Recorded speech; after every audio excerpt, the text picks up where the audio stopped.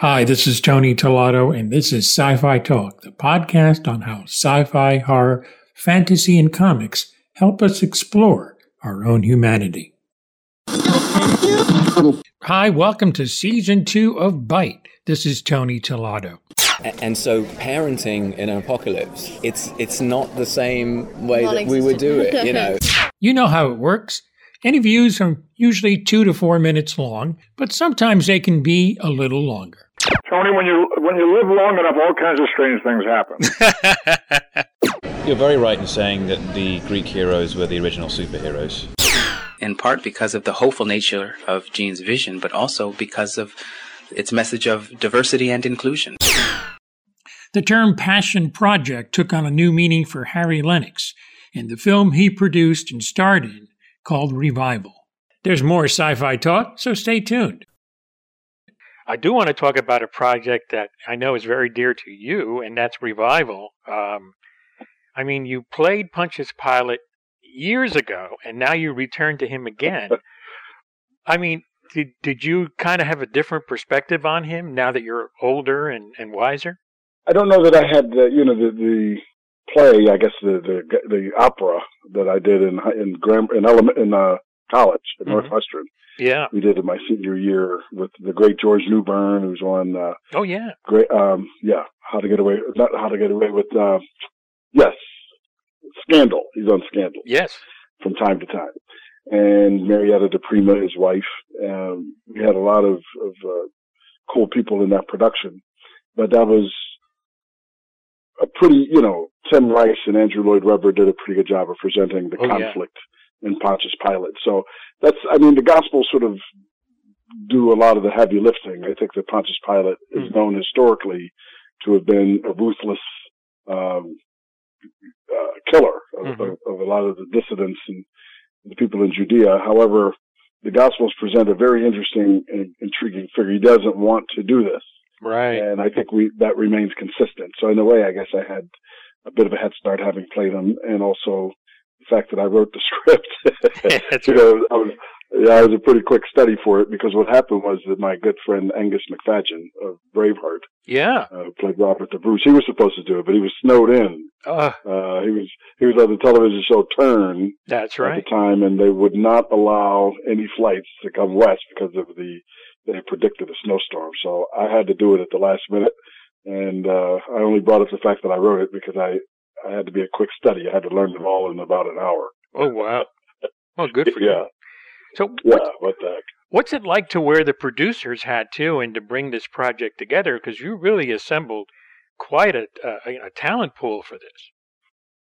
Yes, well, a lot of that is due to my partner, my co-creator of Revival, is somebody that I go to church with. Her name is Dr. Holly Carter. She's a force of nature in the faith-based space, and she does a lot of work. So she was well known to people like Shaka Khan, for example. Yeah. Modern Music was her client. Michelle Williams was her client. She's friends with Wendy Carl Robinson. So a lot of that was done just because Holly is so well known and well regarded. But I also, as the producer of it, my chief goal was to just try to keep all of the balls in the air, because I was also the chief financier. So it was really, so it was really quite daunting. And it's been several years in the making, but we're at the point now where I think it's ready to be seen and enjoyed. And I think we can really win some hearts and minds here. Well, that's awesome. Do you have an appreciation now of what it's like to produce, being on this side of it, as opposed to just be acting in something?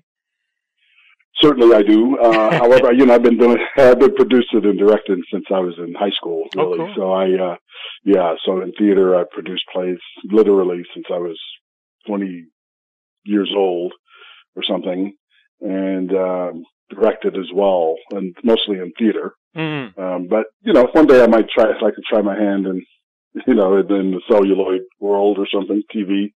But it's been, but it's great. I think actors should be producers. I think that goes back to some of my favorite people, the people who did United Artists, for example. Those are actors. Yes. Who founded United Artists. And they wanted more control, and they wanted to extend their career, and they wanted to actually be able to control some of the aesthetic that was being put out there. And I think that that's a natural evolution, really. Mm-hmm.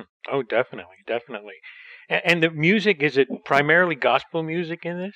I would call it entirely gospel, but gospel is a pretty wide field. It is. Yeah.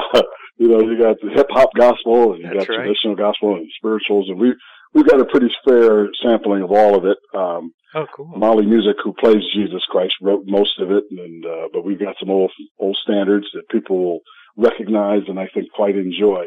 Yeah, the music is so wonderful. I didn't get introduced to gospel music personally until I was out of high school. I was in a seminary high school, going to be a Catholic priest. Oh, wow. Yeah.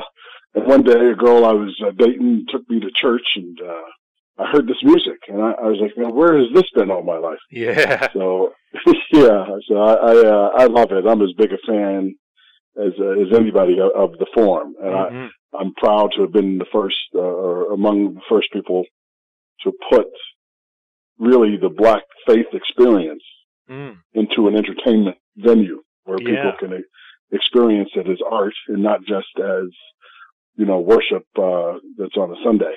But, this is really Black culture, as it were, Black faith culture, in an exhibition form.